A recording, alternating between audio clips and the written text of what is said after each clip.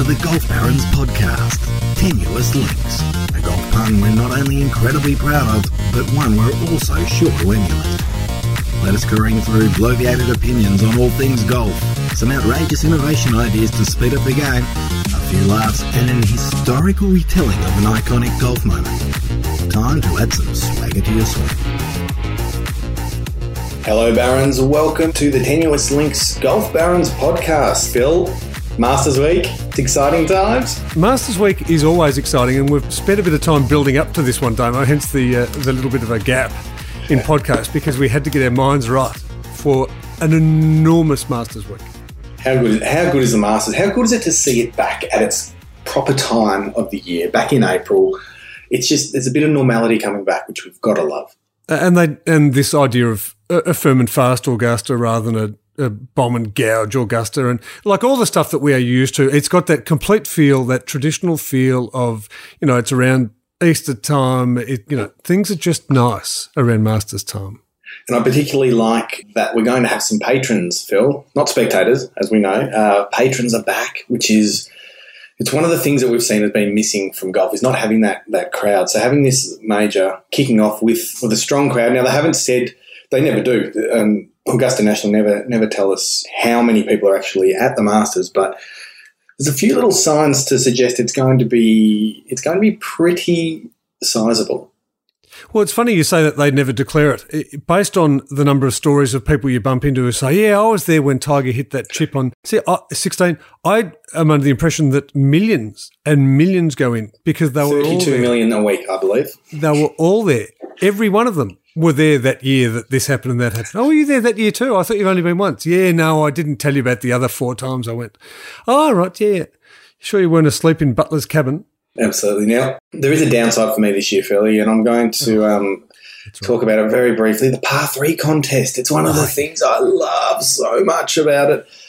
It's not going to happen. It's been abandoned again because of COVID, apparently. A par 3 is more susceptible to COVID? Apparently, because they couldn't social distance. For me, the par 3 contest is one of those things that shows how the Masters is about a lot more than just the tournament itself. You've got family involved, You've got kids involved, you've got generations involved, especially when you see the Nicklases and they've got 3 or 4 generations there. It's just such a cool thing about golf. I think it highlights some of the things we love about golf in general. It is that inclusiveness, or just that community side of the game, and pure fun, pure joy. Like every player's face, there's no one's knuckling down. In fact, most of them are hoping to lose it anyway. So they can have a chance to win the tournament. Yeah. So the stat won't exist of he's won the par 3 contest. Will he go on to win? So everyone's now in with a chance to win. It's very exciting. It's a nice way to look at it. And we're going to touch on that a little bit later about that, because one of our little missions that we will get onto later in our podcast is we set the task, both for Damo, for you and I, of choosing a top 10 player and pitching why one will and will not win this week. So stay tuned, listeners. But my thing about the Masters is that every year you discover something new, either by research or just incidentally it comes across your desk or otherwise, that you just go, well, I just didn't know that. And for mine this year, it was a little bit of grass education and completely stolen. Again, it was the guys at No Laying Up. But talking about how the greens are prepared, how the fairways are prepared, the greens being cut in a method called double freaky. Freaky. Which again, you hear this and all of a sudden you need to find out what it is, which is where a greens mower goes across and back on the exact same line, and then another greens mower comes 90 degrees across and back, and then they move to the next line across and back and across and back. So they're quad-cut greens that are all then pre-brushed, so that the blades of bent, of this A1 or Pen A1 bent, are standing upright. So there is no grain to speak of. Every putt is pure. The fact that every green potentially is a different speed because of the elevation on the course, so that Augusta never declare the speed of the greens, because they'll be running differently depending on where the slopes are, because some are a little bit wicked, which I love. The fact that they've all got under green bloody heating and cooling systems so that they can actually ensure optimum growth no matter what happens. The fact that the fairways are oversown with this beautiful rye seed that gives it that nice rich green colour. I will say, Phil, that this course in agronomy is really paying off for you. Well, I went on metallurgy and now I've moved on to agronomy. And then the last one, which I love, and I really love this, and Kipper failed to mention that at any point in time in our discussions, and that's why he was banned from this podcast, is that they actually mow green to tee so that any grain that exists in the fairways is helping the ball sit up more so that you get a ball striker's delight. But not only that, when these players do happen to flub a chip shot that they normally wouldn't flub, maybe we can cut them some slack because there is actually other things at play other than just crapping their decks that 32 million people have turned out on that particular Thursday, all of whom live in Australia, to watch them hit a particular shot. So it's everything about the week. It's a Mackenzie, it's a Masters, it's the week, isn't it? And that's things. We're seeing that it is getting back to normal, or at least a sense of normal. Is this as normal as we're going to see Masters get to, and by extension, sporting arenas in general, after the last crazy odd year, 18 months? Is this as close as we're going to get, or are we going to get back to a full-blown Masters week with all the bells and whistles? No, it all comes back to this thing we flippantly dismissed some time back, and vaccinations and everything else. But, the minute that you can check in, get your Masters ticket in the Masters ballot, as part of the Masters ballot, you've got to provide a vaccination certificate. They will get there. It's been a nice reset. Maybe it would be interesting to know what they've set back and said, what can we tweak? This is our opportunity to tweak and refine. What is it that we can do? The same way a player, for example, would tweak their golf bag, which we'll touch on in a second about gear and what gear they're going to use. The fact that Westwood's dropped a wedge out and thrown a 5-wood in specifically for the Masters to take advantage of conditions, or the fact that Bryson's got a 5.5-degree driver, which we'll talk about later on. And yes, he's tweaked it to 4.5 degrees for all the boffins who just said, it's 4.5. He dialed it down. But this idea of tweaking and adjusting and preparing when things are at 60% capacity or 50% capacity, or going back to November, 10%. So what do you think Augusta may have, what other things would they have taken advantage to tweak, that thought about and considered and stepped back and said, I wonder if. Well, considering the talk is that the greens for one are going to be absolutely flying this week, back to, it's all guesswork, but somewhere around that, 14, 15 on the stimp meter, it's really going to play in the hands of putters, you would think. Phil Mickelson's been calling for this for years. He's wanted it to be quickened up because he's talked about it being quite a slow, one of the slower tracks, more receptive greens than traditionally was back in the day. So I think that's one of the areas where that's going to be markedly different from the last Masters we saw, which was obviously the temperature differences and the time of year and all of that, and the softness of the greens and the fairways. But I think we're going to see it be far more receptive to the better putters in the field. Is that a fair assessment? Well, I think that's one of the questions. And you look at the ones going in and getting back to the gear setup and almost this clubs for courses and this idea of a club degustation. You're right. I think that the putters will be tested because they also don't have the green reading books, which is going to become, I think, a critical issue. And I think caddies are going to have to earn their keep. But putters are one thing that I'm not sure that is a club that they tweak. So they'll talk about Westwood, not having enough shots between 90 and 150 yards to carry that extra wedge, so he adds in a 5-wood. Bryson adjusting his driver to try and, overpower. And Bryson's talking about, needing to get it as far down as possible because they will run and give him, quote unquote, shorter wedges into greens. But putters is one thing that it's such a touch game. They don't appear to ever tweak. Or certainly not that I'm aware of. Like, they don't go from being a heavy to a light putter, or not that they make it obvious if they have made that adjustment. And a lot of putters that you can get now do give you that ability to adjust weight, either by counterbalancing or otherwise. But it's just not discussed yet. Putting will be the key to the Masters. And I know, has there ever been an opportunity or a time, just touching on this golf thing, have you ever changed your gear in advance of playing a particular golf course? Yeah, I've taken a driver out. I didn't even have to replace it. I just took it out and threw it, and I played rounds with just my 3-wood. No, I actually haven't, Phil. I've thought about this because we've talked about this in the past about the horses for courses kind of thing. where, you know, the bag setup will reflect the course you're playing. I'm not that good with most of them, so switching them around probably doesn't make that much of a difference. I mean, at the elite level, I guess, you know, they're so fine-tuned that the smallest little changes is an advantage for them one way or another. The tricky thing for me is how do you quantify it? How do you quantify that changing your 55 degree to a 58 degree or 56 degree wedge has made the difference in a round or not? You mean for us? Well, no, I actually mean for the pros. Well, I think that the best example of that, and I know we've touched on this in about 57 other podcasts, Hogan at Merion, the fact that he played the final round without a 7-iron because there just wasn't a 7-iron shot for him. Lee Westwood has just declared, I don't need a wedge that hits me between 90 and 150 yards, so I'm not going to play one in the bag. A 5-wood is more versatile.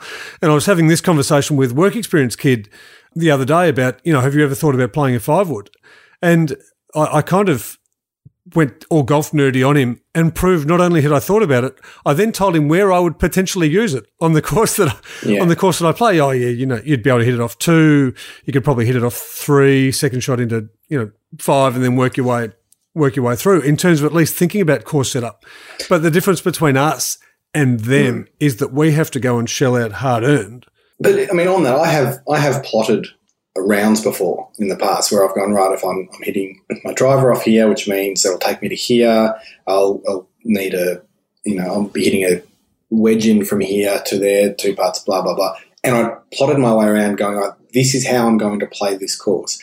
And then on the first tee, and I blocked it right, and, and basically that was the end of that, and it threw it out. I'm like, it's actually, it's not hard, it's not that difficult to plot your way around a course. It's excruciatingly difficult to execute it and then have a plan B. And the plan B is to get rid of plan A and just hope. You just blows away. And how good would it be? And that's why we talk about this idea of a golf clubs for courses or golf degustation, how good would it be to be able to say, I'm dropping out my driving iron this week and I'm going with a 5-wood because I'm going to use it here, here and here, and knowing that it's then going to have that impact. And that's just that level of goodness. And I wish we actually had a better way, a one-on-one interview on the range saying, what's your gear tweak for this week? And I know everyone will claim they've had it, you know, and lots of big media outlets and all the rest of it. It's these minor changes, which to me is the passion of the technology of the game. Because many years ago, Mickelson played 2 wedges, 2 drivers at Augusta, because he had one that he could actually hit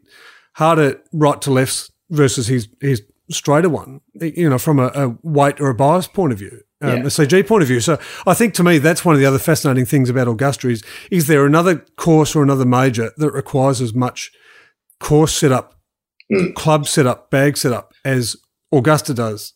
But all that preparation can then be thrown out the window with some weather changes.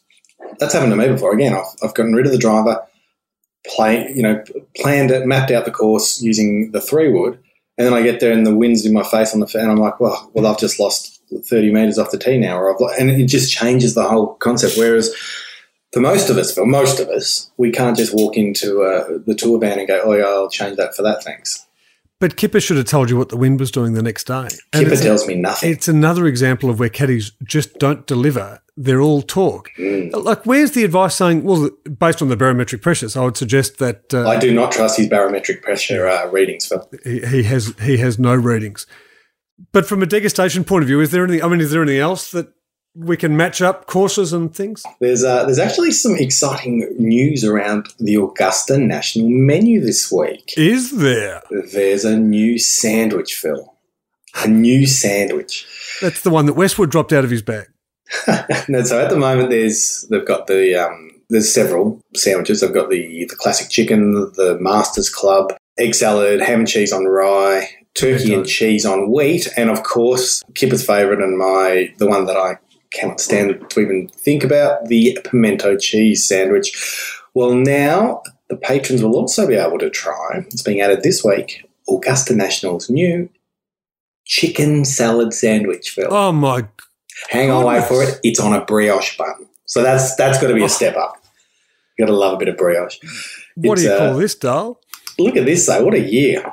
Patrons are back, starting some new. Well, that's probably not a bad point. If they're going to put a new thing on the menu, it would suggest that they're expecting there to be a few people. Or this is their chance to test ahead of the real new people coming back next year saying, how did the chicken salad go? Yeah, we probably needed to do a little bit more than just add lettuce. Yeah, well, no, it actually looks half decent for a bun. Well, one of the things I'm looking forward to this year as well, Phil, is players getting around the field a little bit quicker.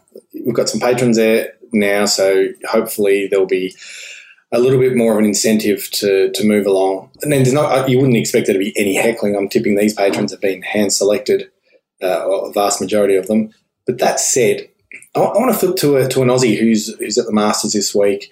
Had a beautiful win recently to get himself there. Matty Jones.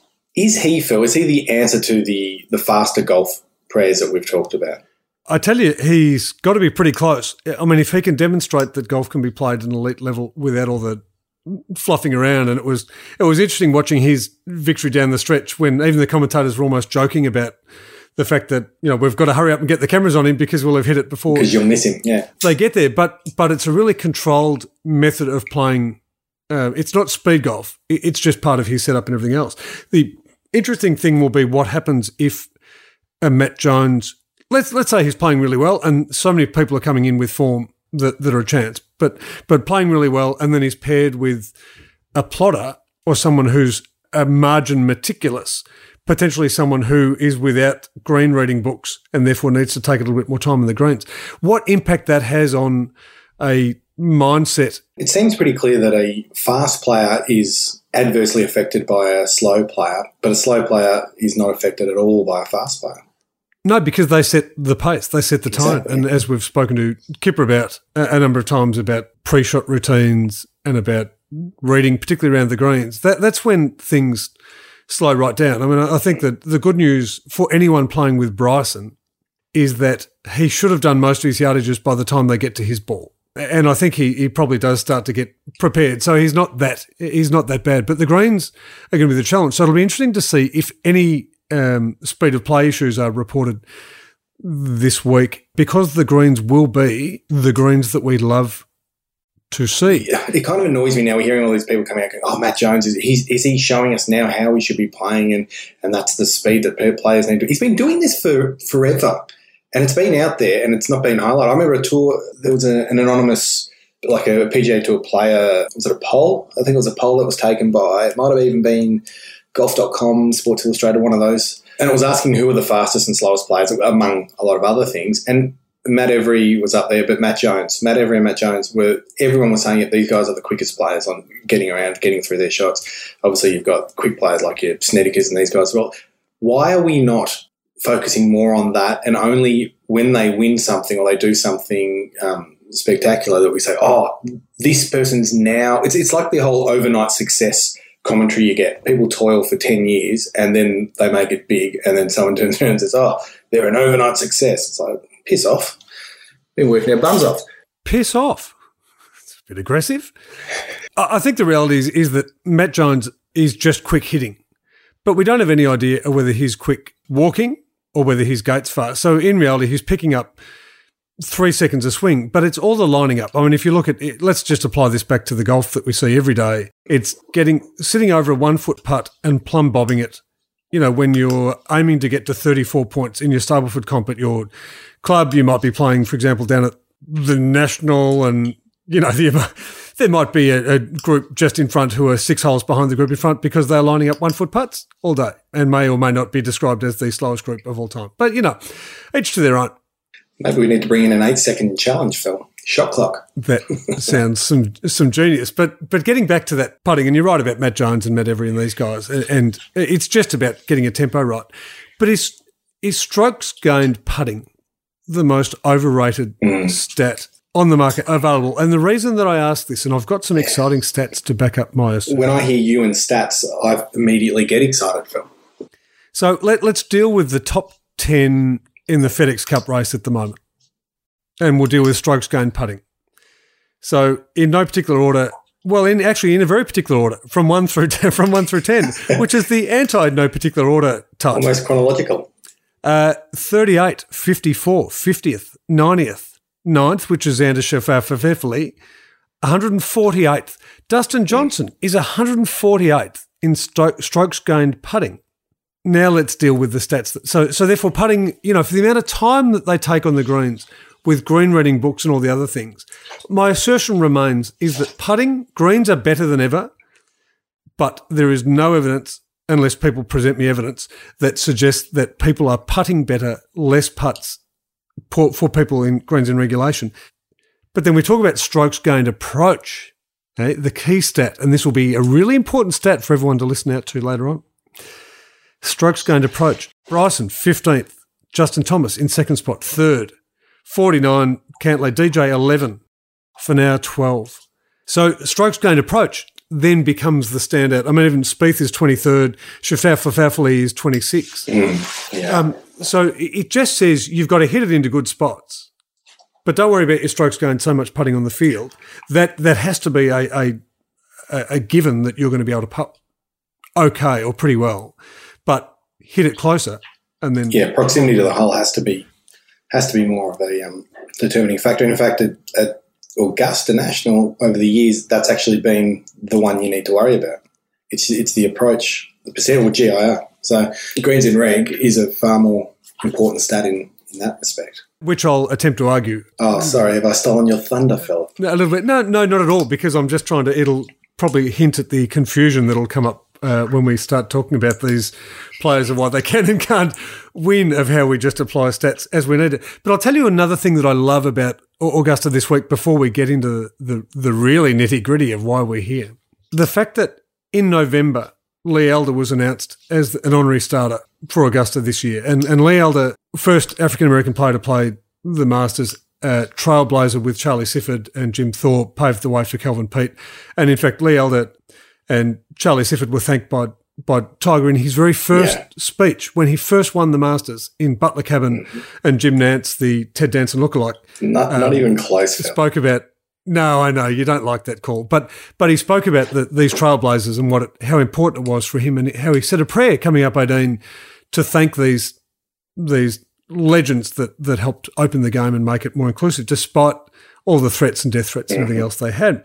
But for him to then be the honorary starter of an event that Tiger's going to miss due to his injury, there's actually a really nice synergy there. So not that it was preemptive, I think it's a fantastic appointment as an honorary starter for Lee Elder. And it's magic. I think it just adds a little bit more to the magic. And Augusta, they might be shifting slowly, but they're shifting, which I think is good, unlike some other challenges going on in Georgia that have led to Major League Baseball withdrawing the All-Star game because of all the voting things or new voting laws.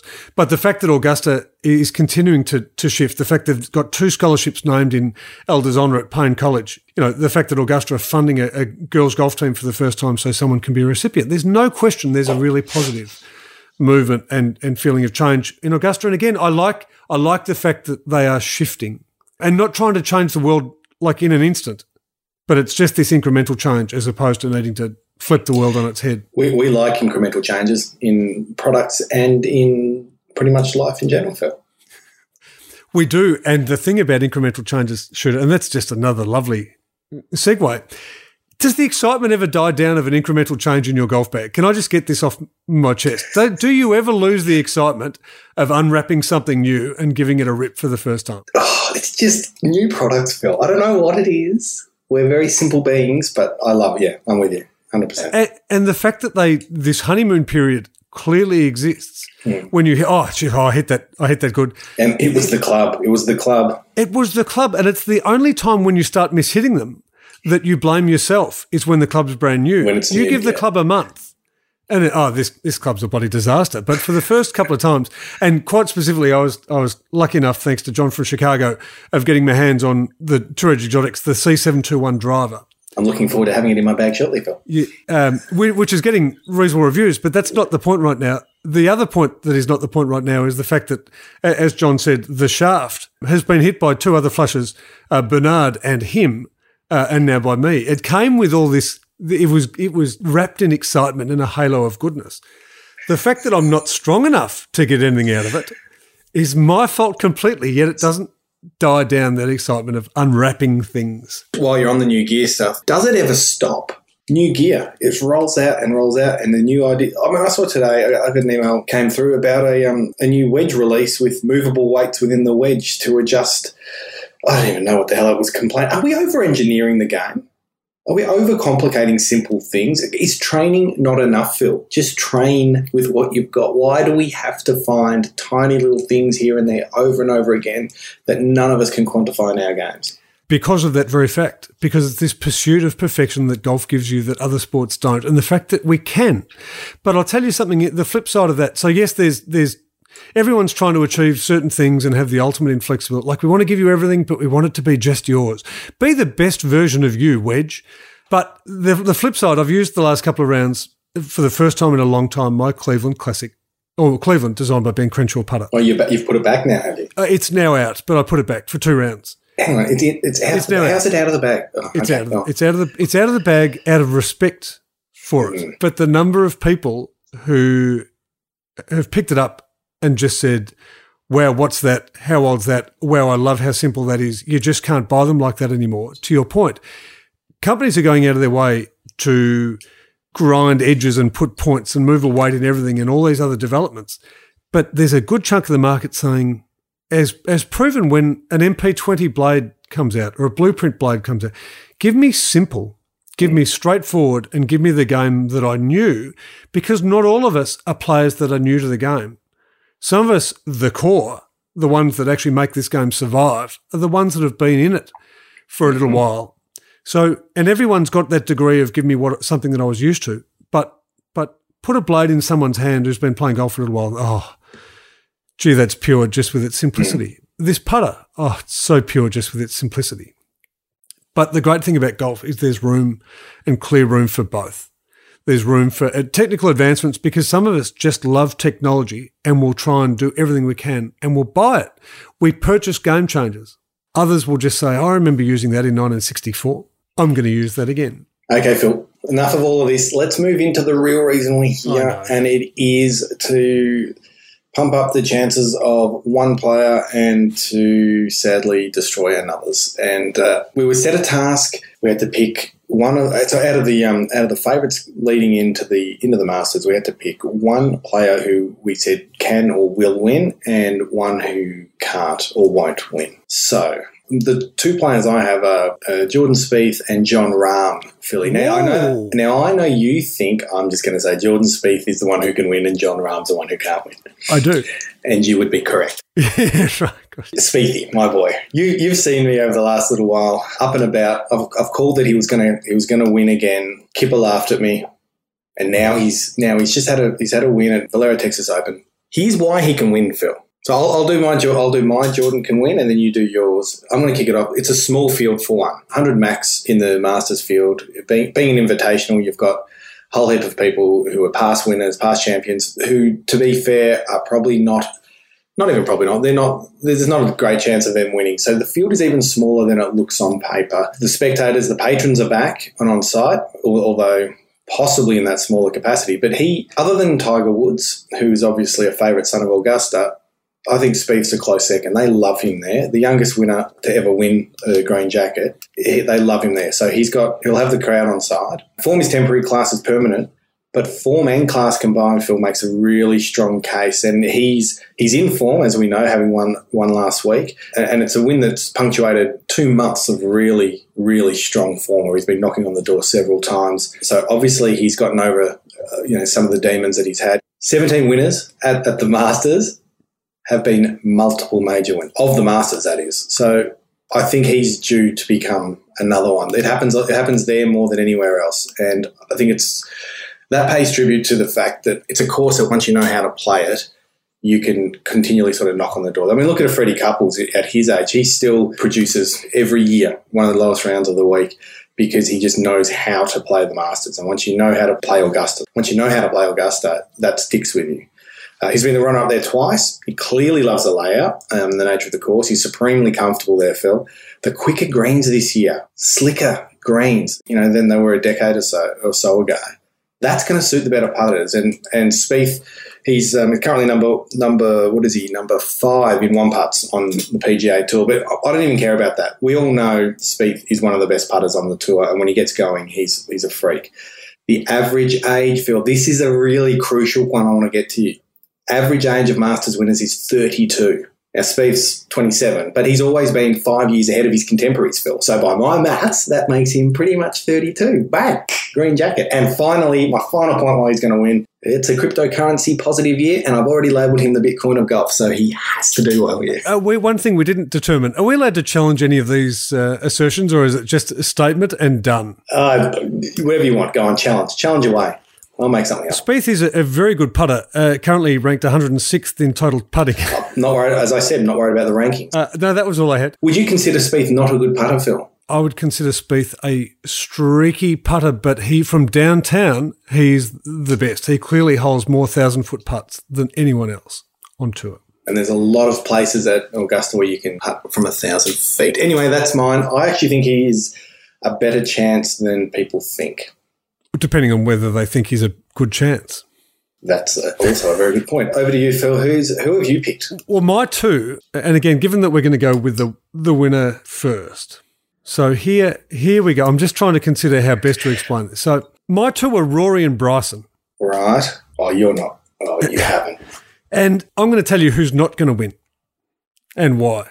So I'm going to start with the negative as opposed to you and your positivity. This person is not going to win because of the hype, and they're not going to win because of expectation. I can't believe you're going to say Rory can win. Anyway, go on. They're tee time reliant.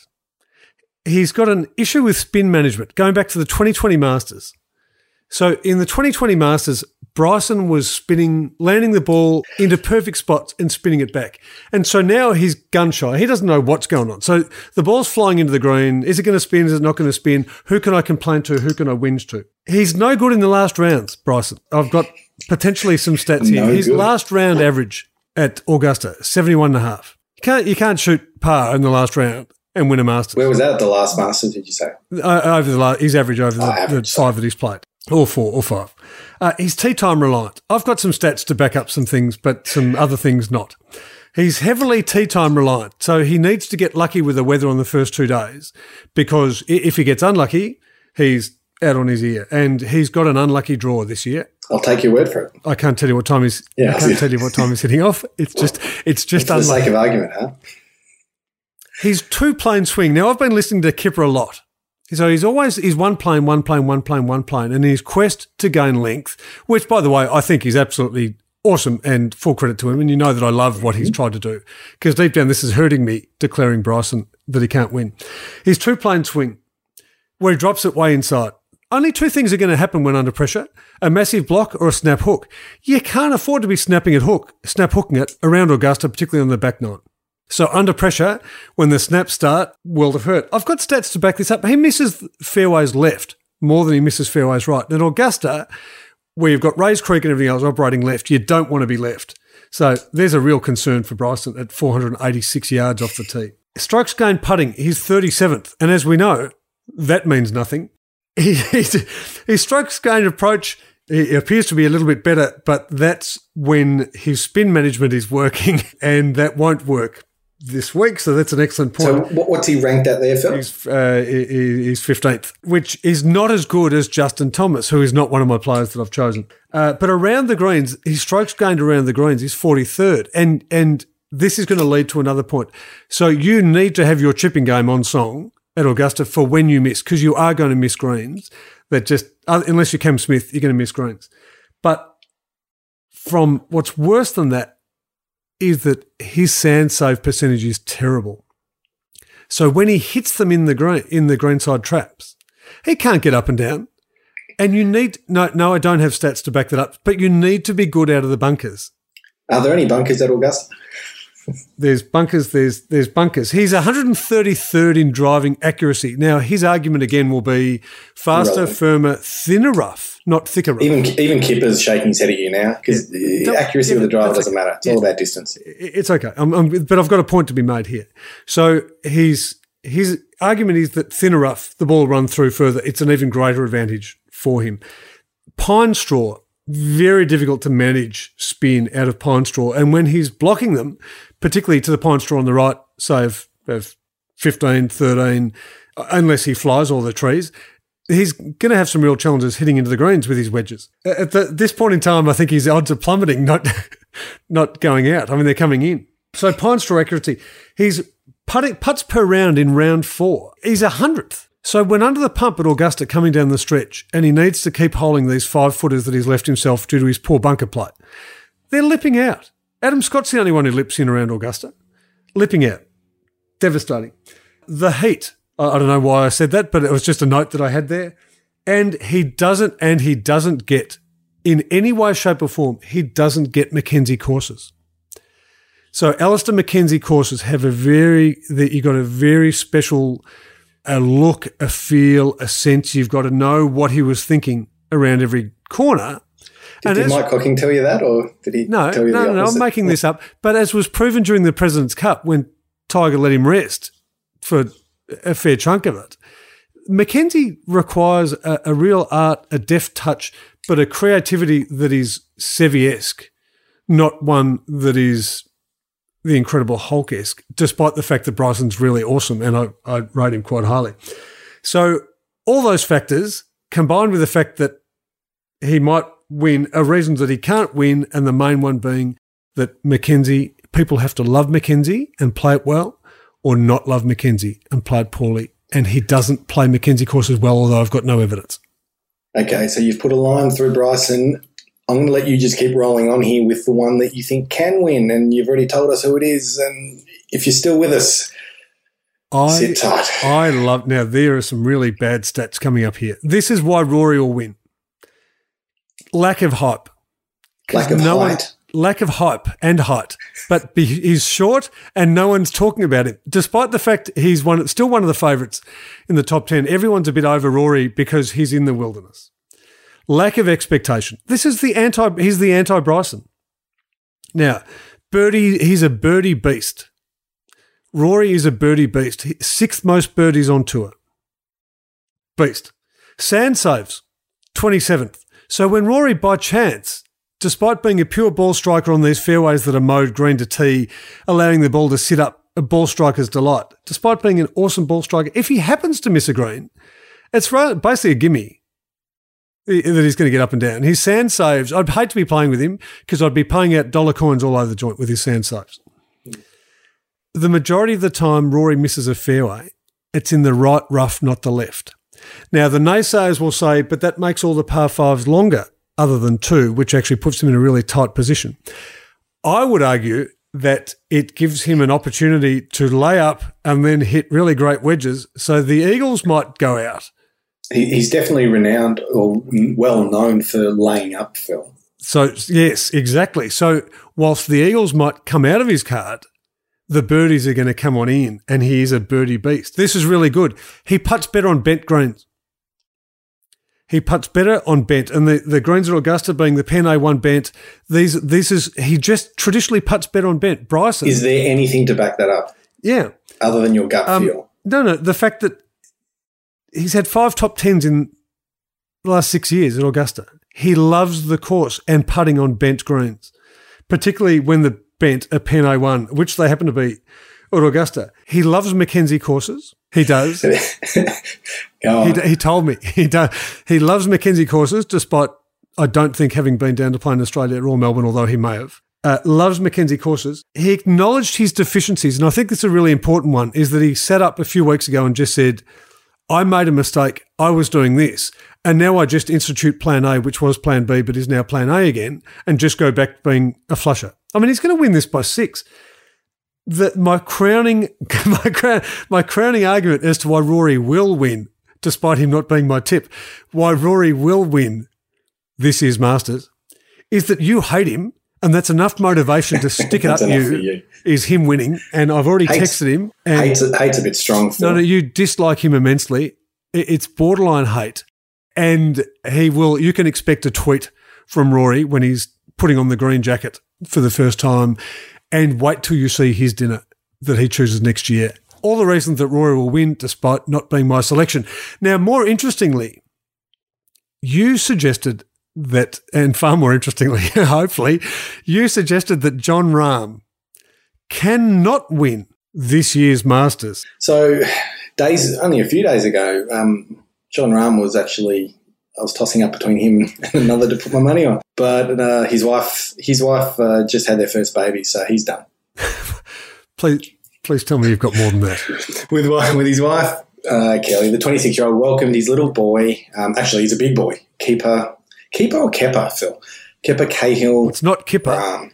No.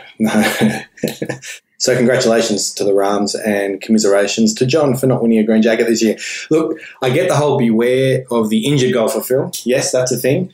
But beware the sleep-deprived golfer. No. As someone who hasn't slept for 11 years, I'm telling you right now, he is zero chance of winning this week. 1 week of sleep deprivation is hard enough for most people, let alone someone who has a world-class athlete with a regiment-obsessed routine. This is a complete game changer for him. The regiment-obsessed routine sounded like a little bit of puffery that I might have used. Have you got anything to back up the fact that he is one of the most regimented golfers playing this week? I do, and I'll supply that in the links below. Look, seriously though, his first child, they don't know what, you know what it's like. You don't know what hits you. That first week is unbelievably difficult. I don't care how many people are trying to rally around him and shelter him from the fatherly duties, which I don't think for a second he wouldn't be involved with. I mean, he did say, I've got a quote here from him, I've said it before, if I had to leave any event, I'll leave. Being a father is much more important than any golf event would ever be. So the fact that he's a good father, which I obviously respect, is going to cost him a green jacket. So unless he rapidly finds a ResMed endorsement, Phil, he's a good chance he nods off around Amen corner. And can you just say ResMed again so I can throw in the cha-ching? Put a line through him. Is that all you – hang on, sorry, I just need to – so we've made people wait. For your crowning glory. I prefer to say we've given them opportunity to leave. Well, the reason that Jon Rahm will not win this week is because he's a new father. He'll have no sleep, Phil. That's fundamentally the point. The key stat historically around the Masters is greens in regulation, hitting greens in reg. That's been shown over a long period of time. I mean, and what's Rahm? He's currently 6th on tour in that stat. Baby boy makes it moot. It would appear that he's 14th in strokes gained approach on the tour year to date. That we both have agreed is the most, other than for Rory and Bryson, because Rory's 80th, is the most pre or post birth. Phil, just checking that stat. So one of the things about parenthood is the team effort that is required. Shooter. And I can assure you that Rambo's lady friend, his wife Kelly, come on, a bit of respect, Philip. His wife Kelly is ensuring that he sleeps well because he too wants to name Kiefer Kipper. He wants to give him another name. I haven't done my research on Rahm relating to Augusta. So the adrenaline from becoming a new father that takes over the sleep deprivation, because as you know, it happens in week 3. The sleep deprivation. It's not a first 2 weeks. It happens earlier than that, Phil. Give me some numbers on new fathers not winning versus numbers on new fathers winning at Augusta. New fathers are 83% less likely to win a golf tournament. Okay, so he's still a 1 in 5 chance based on those numbers alone. And that's pretty good. I think that's some of the worst arguing. Some of the worst cool. English usage. Well, he wasn't here to defend himself. As much as that sounds tongue in cheek, I genuinely think that kind of lead in is he's going to be too tired to really focus in a game that is more mental than any other, where your focus needs to be absolutely razor sharp around a course that requires it on every single shot. Like, I think his game is built to win a Masters, which is why you think this is odd that I've chosen him to be the one that can't win. But I'm telling you, he will not win. That's all we asked as part of this. So can I then ask you, who's going to win? I actually think Justin Thomas. Yeah, so I've got some good stats. It's funny you say that to back up the fact that I think Justin Thomas too. Are you the same? So we just wasted like 35 minutes of everyone's time. So I've got Justin Thomas and Patrick Reed. And I know I always put Reed in. Because Patrick Reed just plays Augusta beautifully. And Louis, again, will finish top 10. But JT, in great form, has shown that he's got a greater ability than ever to work the ball as required, and particularly right to left, as was seen in his final tee shot during the Players. The roping 5-wood hook 395 yards around the lake that stayed in bounds somehow, with Westy putting him under pressure. He still has solid putting stats. His total putting is 25th on tour. He's 5th in strokes gained total. He's 3rd in strokes gained approached. He's coming in full of confidence. He likes Alister McKenzie courses. Of course he does, Phil. As, again, was evidenced at Royal Melbourne. And one of the best things that ever happened to JT was being able to latch onto Tiger's coattails around Royal and have Tiger educate him. And he actually spoke about it, have Tiger educate him on, one, why Tiger loves Royal Melbourne so much, but secondly, the nuances of Royal and in essence and by inference, the nuances of Mackenzie designs. So JT is seeing things now that the others just aren't quite seeing because he had that close relationship with Tiger. And a win there also gives him back the world #1 ranking. So he's got a lot to play for, and he's, I agree with you, actually. After all of that, I agree. JT is the one I'd be putting my money on. Give me an outsider. Ooh, how outside do you want? A big outsider, Max Homa. Yeah, you do like Max. You do like it. There's just something about his win earlier at where was it? Was it Riviera? No, where was it, Phil? Yeah, at Riviera. Yep. It was Riviera. And I read somewhere that there was a correlation between winners there and an inordinate amount of winners of that tournament winning the Masters. I could be wrong on that, but there's just something about his game. But that's a massive outsider. So what's he? He's probably paying over 100. So what about you, Philly? Have you got someone right out of the box that you think might win? Not right out of the box. Mark Leishman. I'm going to go with an Australian who, again, loves Mackenzie courses. Well, he's done well at the Masters in the past. Has grown up on them, loves the Masters, loves cheering on other people when they win, and I think it's probably his turn to get cheered on. I'd love to see Leishman win. That would absolutely make the week.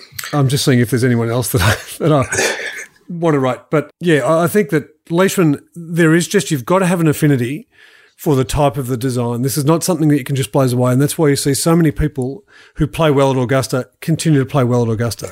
Well, that's why Sergio hated it forever until he won it. He said he couldn't stand the design. He didn't think it was a good course. There was all these derogatory comments. I think it didn't suit his eye. Yes, yeah. and then he wins, and it's the greatest ever. Yeah. The old German Spaniards. But I think ultimately that's who it's going to come down. I think it's going to come down to JT Reed. I think DJ will be a struggle. You think he'll struggle? I think he'll go. I think he'll be very close. I think he'll struggle. I really don't think that Bryson. I think Rory will finish ahead of Bryson because I think there's just too much hype, and I think Rory is planned everything about it. But I think JT and Reed win it. I think Schauffele competes for the first day and a half. We can go through all the players, but that is our assessment. Fundamentally, it's all ahead of us, and it's exciting as it is every single year. And on that note, Philly, let's end our Masters Preview podcast. Sign up at golfbarons.com to stay in the loop of all that's happening in the Golf Barons stable, including the impending release of Season 2. You are going to love it, potentially. Enjoy your Masters Week, Barons, and remember to add some swagger to your swing.